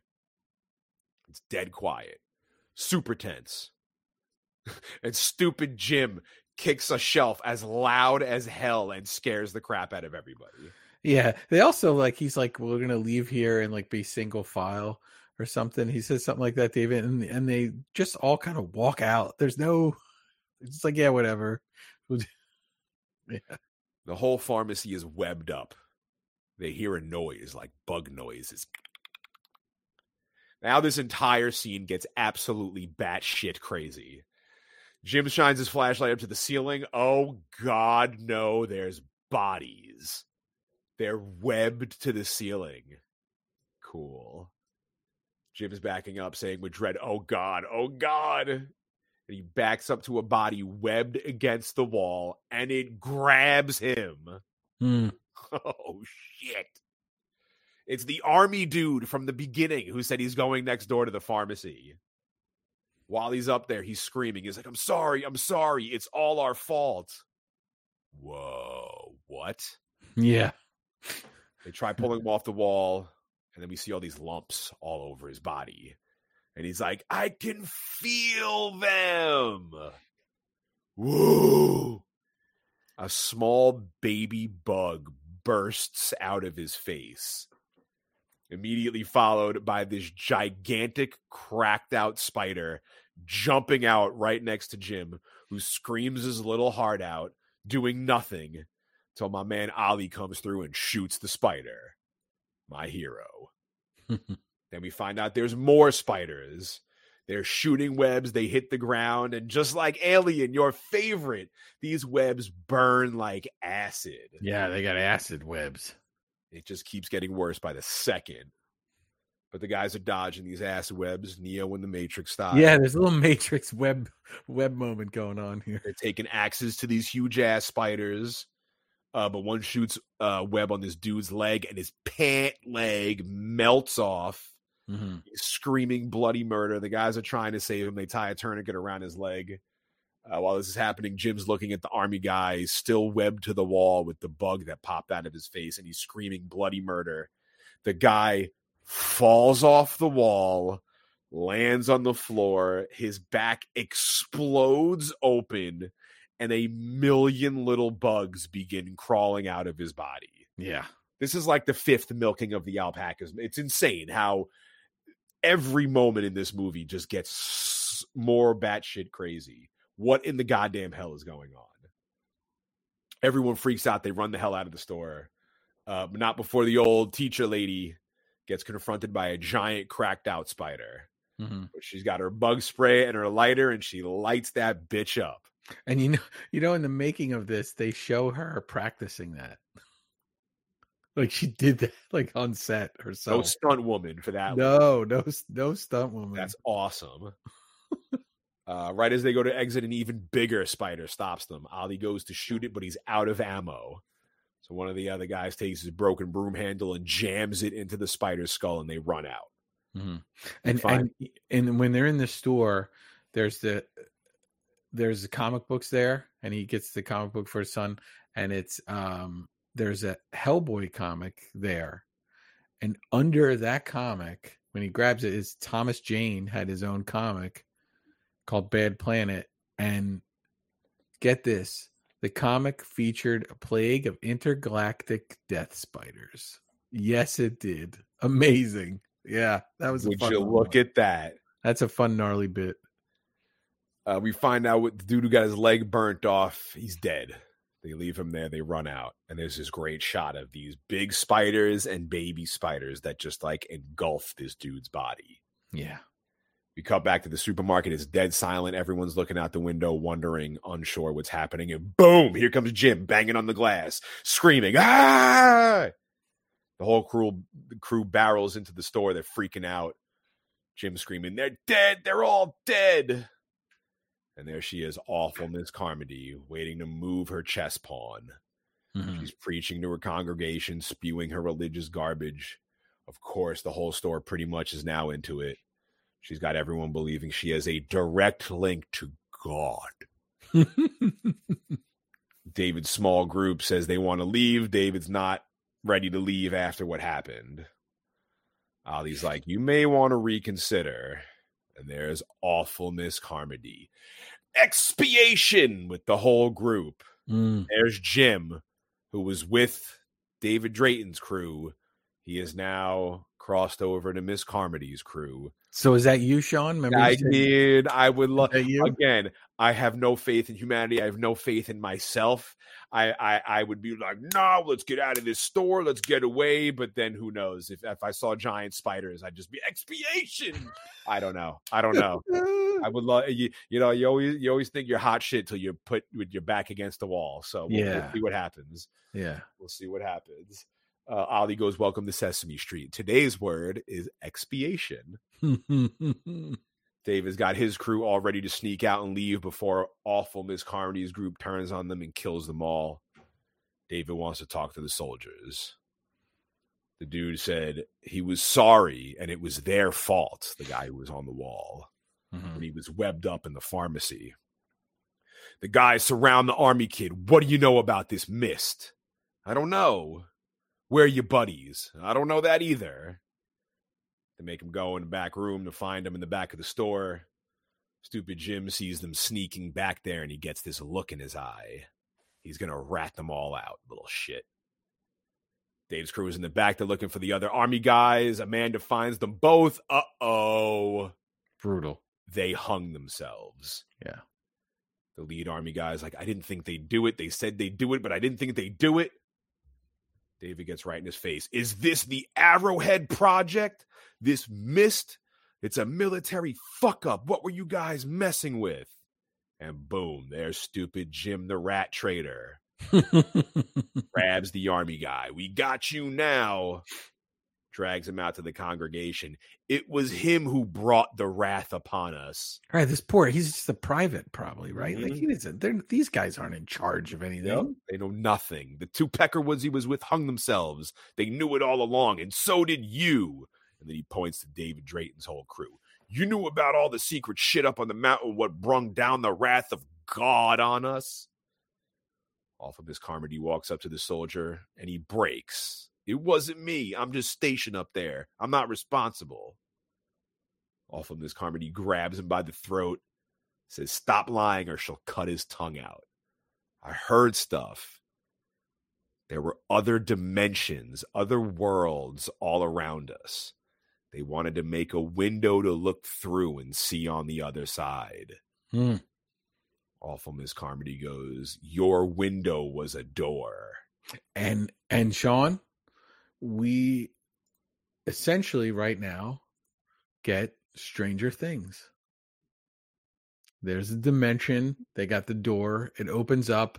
The mist can very much be the upside down.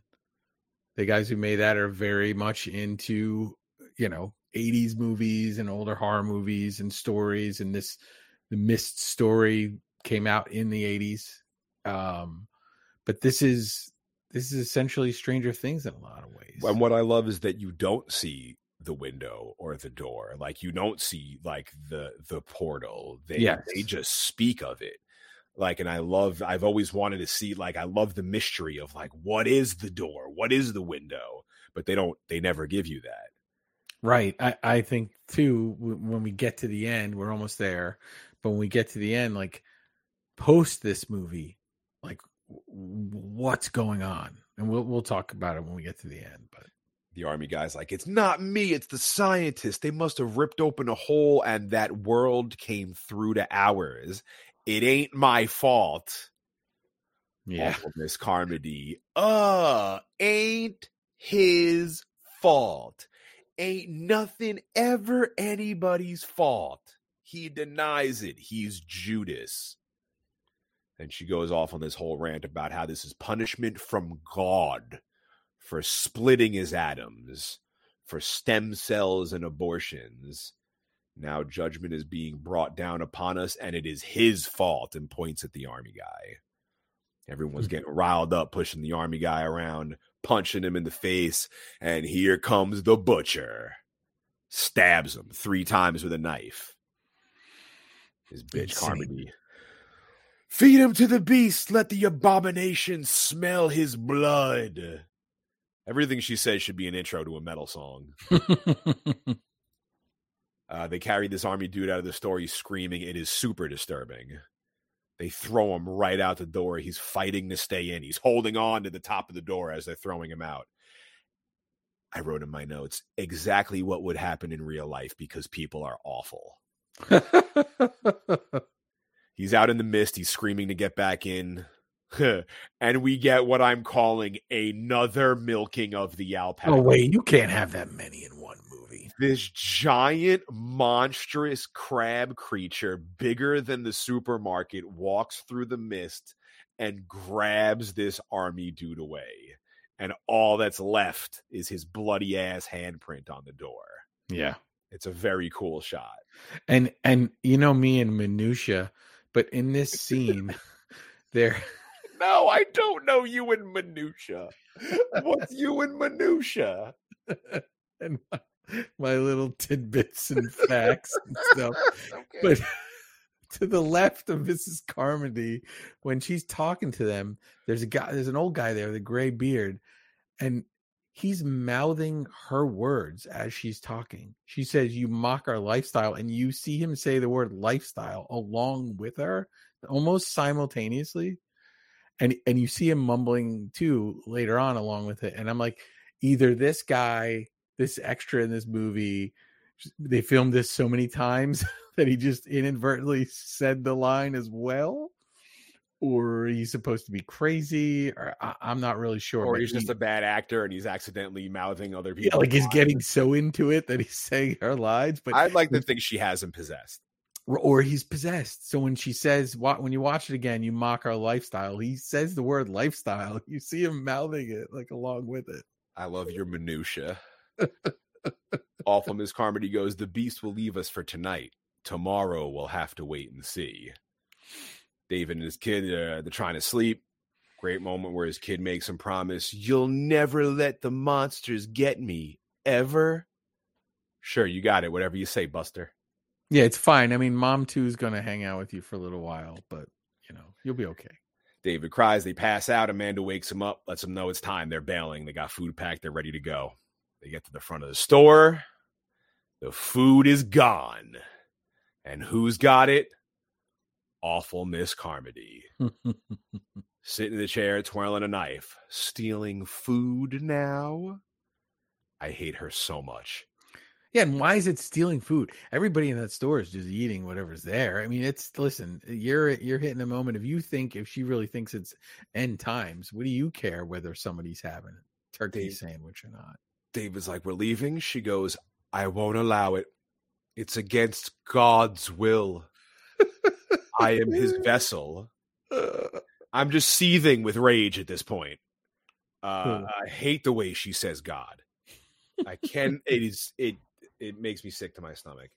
She's still going. She's riling up this entire store full of mindless idiots, telling them their blood must be shed. But not anyone's blood. We want the boy. David's son, she's yelling. Here we go. Grab the whore, too. Kill them all. Pop. Gunshot. Awful Miss Carmody's drinking a bottle of milk. The glass shatters in her hand and she buckles over. And she stole that milk. She didn't buy that milk. God told her to do it. Ollie shot Miss Carmody. He's standing there with the gun smoking. He puts another one right in her head. Miss Carmody is dead. Ollie goes, "I killed her." David goes, "Thank you, Ollie." And you know what's interesting? We'll get to the end. We've done a good job about not revealing the ending, even though people probably have seen this, but that extra shot to the head that he gives her really proves to be very interesting later on. He didn't need just one extra bullet in that gun. Oh, Like, Ollie didn't need to do that. He already shot her in the gut. She was going to die. They couldn't help her. that's Miss Carmody's payback, you think? Yeah, well, it's also to, I think at that moment, Ollie he's our hero in a lot of ways, but I think he's given in to anger, right? Because she's going to be dead anyway. And then he takes that extra shot, which he didn't need to. It's like kicking the corpse or something. It doesn't need to happen. So he's given in to all of this moment too. And that proves to have a lasting effect on the rest of the people in the movie. You don't say. They bail. They're running out the store. Get the great shot of awful Miss Carmody on the floor in the Jesus Christ pose with the bullet in her head. Yeah. David's crew's running out through the parking lot. They get to David's car. Ollie opens all the doors. He looks back. The crew, he's stoked. He's smiling. They're all running to him, and they stop. Ollie looks behind him, and there's a giant monster crab thing. Mm-hmm. We don't get a good shot of it because it's covered in the mist. It's awesome. That looks so awesome. It picks up my man Ollie, and he goes out having a hero's death. He gets ripped in half. Yeah. The gun drops on the hood of David's car. The remainder of the crew gets in the car. They close all the doors.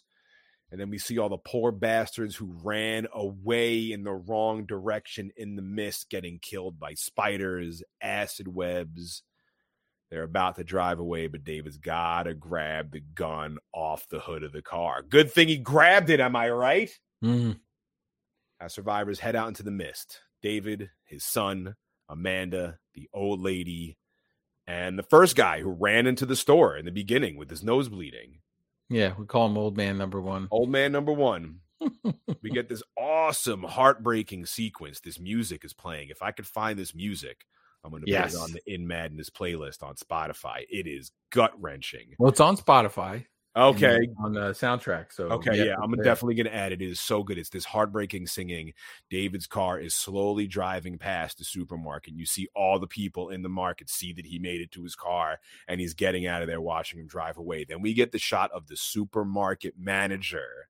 Right, because he ran back in. He left with David's crew. All he wanted to do was get away from these religious freaks. He got lost in the mist, couldn't find the car, and now he is back inside the store with these religious psychos. However, looking back on things, maybe he ended up with the better part of the deal. Yeah, I think so. David drives off into the mist. He passes his house. There's webs everywhere. That's not heartbreaking enough. You say, there's his wife webbed to the house. Wow. He has a quick moment. Then he gets the hell out of there. Yeah, and he's there for a few seconds or whatever, but yeah. About to drive as far as the fuel's going to take him. That's not heartbreaking enough. Drives past a school bus. Inside the bus, webbed up kid. Mm-hmm. Then the car comes to a stop. Begins shaking, jumping. They look up, and God damn it, one of the coolest monsters I have ever seen in a movie. It's walking past the car. It's this enormous monster. It's taller than Manhattan skyscraper. It looks like one of them Star Wars machines. I don't know what it's called. I'm sure you know what it is. What, the AT-ATs? Oh, we get a Star Wars reference. Yeah, I'm not good with Star Wars, but it looked like that. Yeah, on Hoth in Empire Strikes Back. Yeah, they get the AT-ATs there. It kind of looks like that. Yeah, and it's awesome, and it disappears up into the mist. In the book, this exists, and they just talk about it being so big that you just can't see the top of it. And it's got tentacles. If we go back to before, I don't think this is one of the creatures that was at the back door of the grocery store. No way, because it would have shook that whole place while those tentacles were coming in. So this is, and this is the moment too where you realize that, okay, fine, they've opened this dimension up and they're all there, but there's some that are just doing their thing. They're not necessarily there to like eat humans. They're just living in their own life cycle, which gives me pause to think like, I don't know, like maybe you'll be okay then. Coexist. Yeah, maybe you'll be but okay. they're eating people. They are eating Ali. They're eating John Lee. They're eating But the big ones didn't. Yeah. What I wanted to know is how big is this fucking door? If that thing came out of it, the window or the door must be enormous. Unless it's a regular sized door and that big ass monster somehow just like squeaked his way through it. But I don't know if it's a door. Like it's just a. I'm sure it's like a portal, but I want like if that thing came out of it, it's got to be bigger than that thing. Yeah, but I don't think I always pictured it being not that they walk through a portal, that they're kind of almost like transported in a way, like the riff and the dimensions just kind of like sucks your body through it in like the transporter from Star Trek type. Wow, we just had a Star Trek reference right after a Star Wars reference. Ding ding ding, heavy nerds. But in that way, not that it's like a door like it opens up and it's like, oh, I'm too tall for the door, let me duck in. That's what I think. I think it's in a cosmic way. Yeah, between the two dimensions. Yeah, well, I mean, I think it is a cosmic thing, like kind of Stranger Things, but it must be enormous, like the portal in Stranger Things. That's what I see it as. But this thing is huge, and it's got tentacles hanging off its face, and there's birds flying around it. Every step it takes, the car jumps. It is mind blowing. I love it. They drive until the gas runs out, and now they're trapped. They're still in the middle of the mist. Well, at least they tried, right? I mean, that's kind of how they go about it from here on out. Oh, we gave it a shot. We hear a snarling monster in the distance. They are doomed. They know it. And Dad made a promise to his kid. Don't let the monsters get him, no matter what. Dad looks around the car at everyone. They all know what's about to go down. Do they ever? Dad raises the gun, and there's the solution to their dilemma. But there's only 4 bullets. Ollie. Amanda goes, but there's 5 of us. Woof. Dad Drayton says, I'll figure something out. That's not heartbreaking enough. We get a long shot of David loading the gun up in front of his sleeping kid. Awful. Everyone in the car is mentally prepping. If that is not bad enough, this kid who has been sleeping the whole movie wakes up. Why did they have him wake up? Just at that moment. It's so crazy how horrible it is one-way sleeping, not knowing, and a whole nother level of horrible when he's awake and there's a gun pointing at his face and he sees it coming. I mean, like, okay, so we get the shot of the truck, and we know what happened, and then we cut to him and he's in there screaming and yelling. But Sean, like, couldn't they have tried a little bit harder? Like, they literally just stopped. They just ran out of gas. Dad packs up the gun and pop, pop, pop, pop, pop. Like, give it a little bit longer. Good God, man. Never in my life have I experienced a movie this batshit crazy. And I have to say, well, I'll say it after we get to the last bit here. I would have waited a little bit longer. It seemed like a flawed plan. Oh, I know. There's the car's out of gas. Pop, pop, pop, pop, pop. There's nothing on the car. The last, beastie that came by just kind of lumbered by. I mean, they hear one in the distance. They do, but maybe it's a different type. Yeah, or maybe just wait it out till it gets there. Yeah, wait it out till it's right in front of you, and then you make that decision.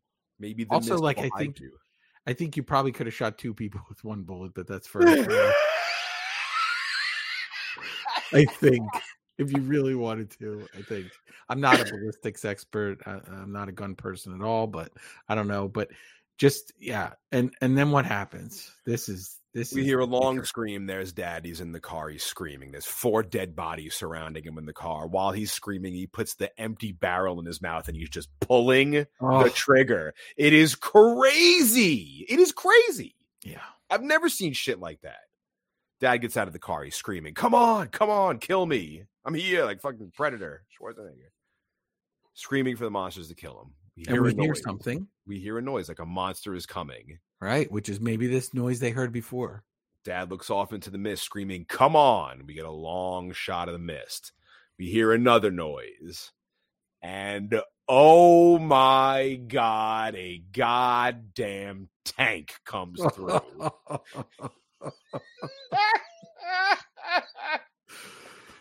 Crushing. Daddy Drayton, you're the worst. Devastating. Army dudes, tanks. If that's not enough salt in the wound. Yeah. The scared mother from the very beginning of the movie, Carol from Walking Dead, who left to be with her kids, who David wouldn't help because he had to look out for his own kid who he just shot in the face. The mother passes by with her kids on the army truck. Whew. Brutal. Mind-blowing. Brutal. Back-to-back uppercuts. Whap, whap, whap, whap. This is how you end a movie. We see the army dudes with flamethrowers. They're burning up all the webs. Helicopters are flying around overhead. David drops to his knees. He killed them all and didn't wait 15 seconds. David lets out this awful scream. What a message. So many messages in this. So did I. I let out an awful scream as well. And I have to say, the first time I saw it, obviously blown away by the ending. The second time I saw it, and not for this podcast, because now I've watched it 3 times in a row and listened to the audiobook and the making of and all the extras. But the second time I saw this, I was a father. And it was crushing. Brutal. Crushing. The first time I saw it, I thought it was awful, but it didn't really hit me. And then it was just like, oh man, like, I don't know. Like, you weren't running in the woods with the kid in your arms from something chasing you. You weren't underneath the car, exposed. Nothing was on the car. There wasn't spiders approaching. You just heard a noise. Like, you have to think eventually the military might be able to step in and take care of this. Like, there's just, but a surprise, right? The first time you saw it, nobody expected that to happen. I was screaming in the theater. I couldn't believe it. The camera pans up. There's the whole army. They're burning the whole surrounding area. The camera fades. We won. We beat the mist, but David Drayton didn't. You lost. And so my mind goes where? I'm like, I don't want a sequel to this movie, but I am curious about David's mental state and what happens after that.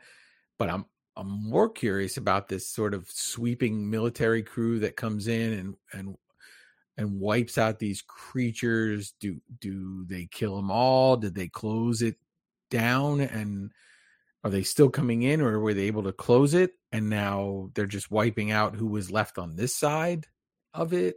Yeah,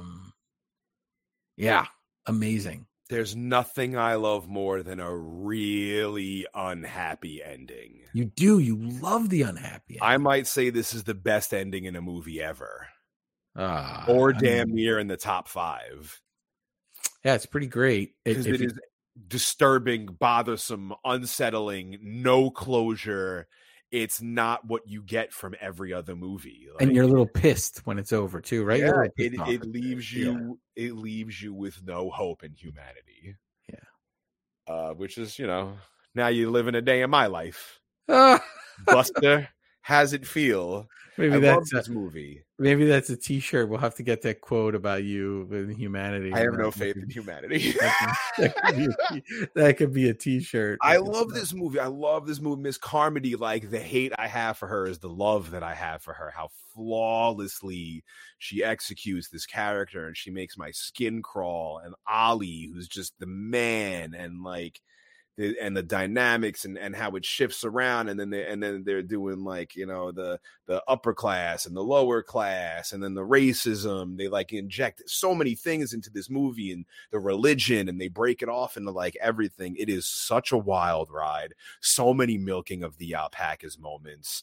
it just gets crazier and crazier. And seeing this in movies, like, I was sold early on, and it just kept going, and I was like, oh my god, it just keeps getting better and better, and I expected the ending to suck, and the ending happened, and I'm like, oh my god, this is the best movie I have ever seen.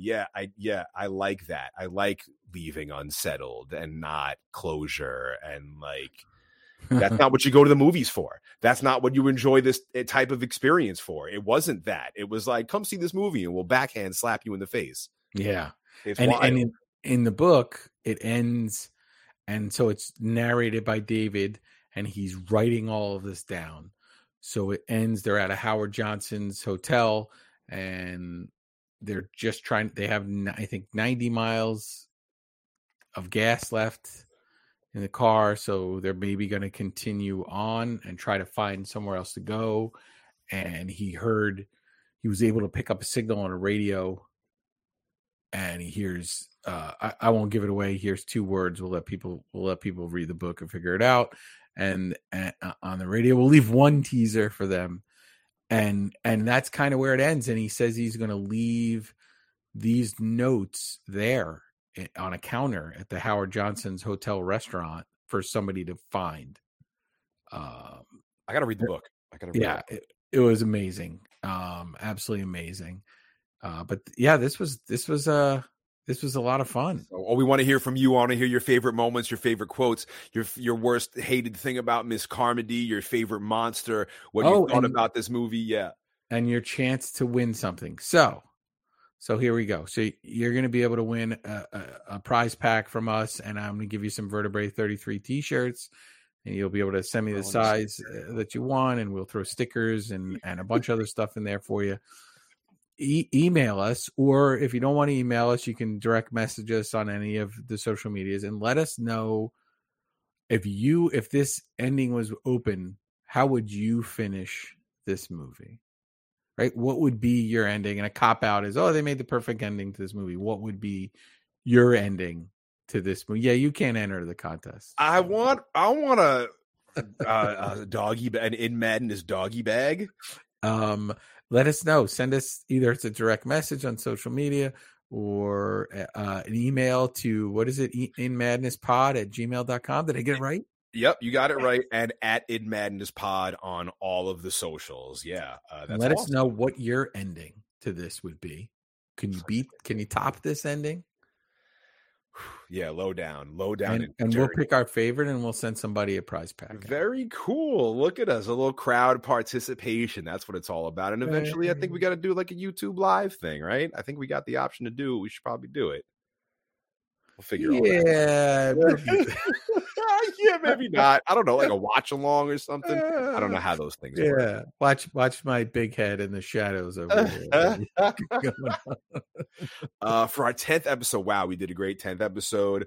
We were going to have a guest for our next episode. I think we're going to have to push that back to our next episode. So you got all your gnarly bits in. That is The Mist on In Madness. You're good? That is good. Thank you, everyone, for listening. It was totally awesome. Sean, do you want to tease? Can you tease episode 10? Man, we're going outside of our normal Lovecraftian roots that we have stuck to. Yeah. Ephraim Winslow is definitely a main character in this movie, but it's not Ephraim Winslow. He plays another person. Yeah, he's Ephraim Winslow if he got even more batty. 7 may have taken place in the place where this movie also takes place. Yes, listen to our episode on the movie 7, our 7th episode, and you will know exactly what movie this is. And it is the newest adaptation of this movie. I love how we almost give the exact. That's the point. That's the point. Yeah. As many as possible till they definitely figure it out. But yeah, I am very excited for this next episode. It is going to be batshit crazy. Oh, there you go. There you go. But thank you, everybody, for listening. This was awesome. We appreciate it so much. Episode 10, we did it. And I hope the ending of this episode leaves you in a good mood. We want our listeners to leave in a good mood, Sean, not miserable. And what was your line about humanity? I have no faith in humanity. No, never had. You never had it. We'll see you in episode 11. It's been another great episode of In Madness Pod. Thanks for joining us. See you later.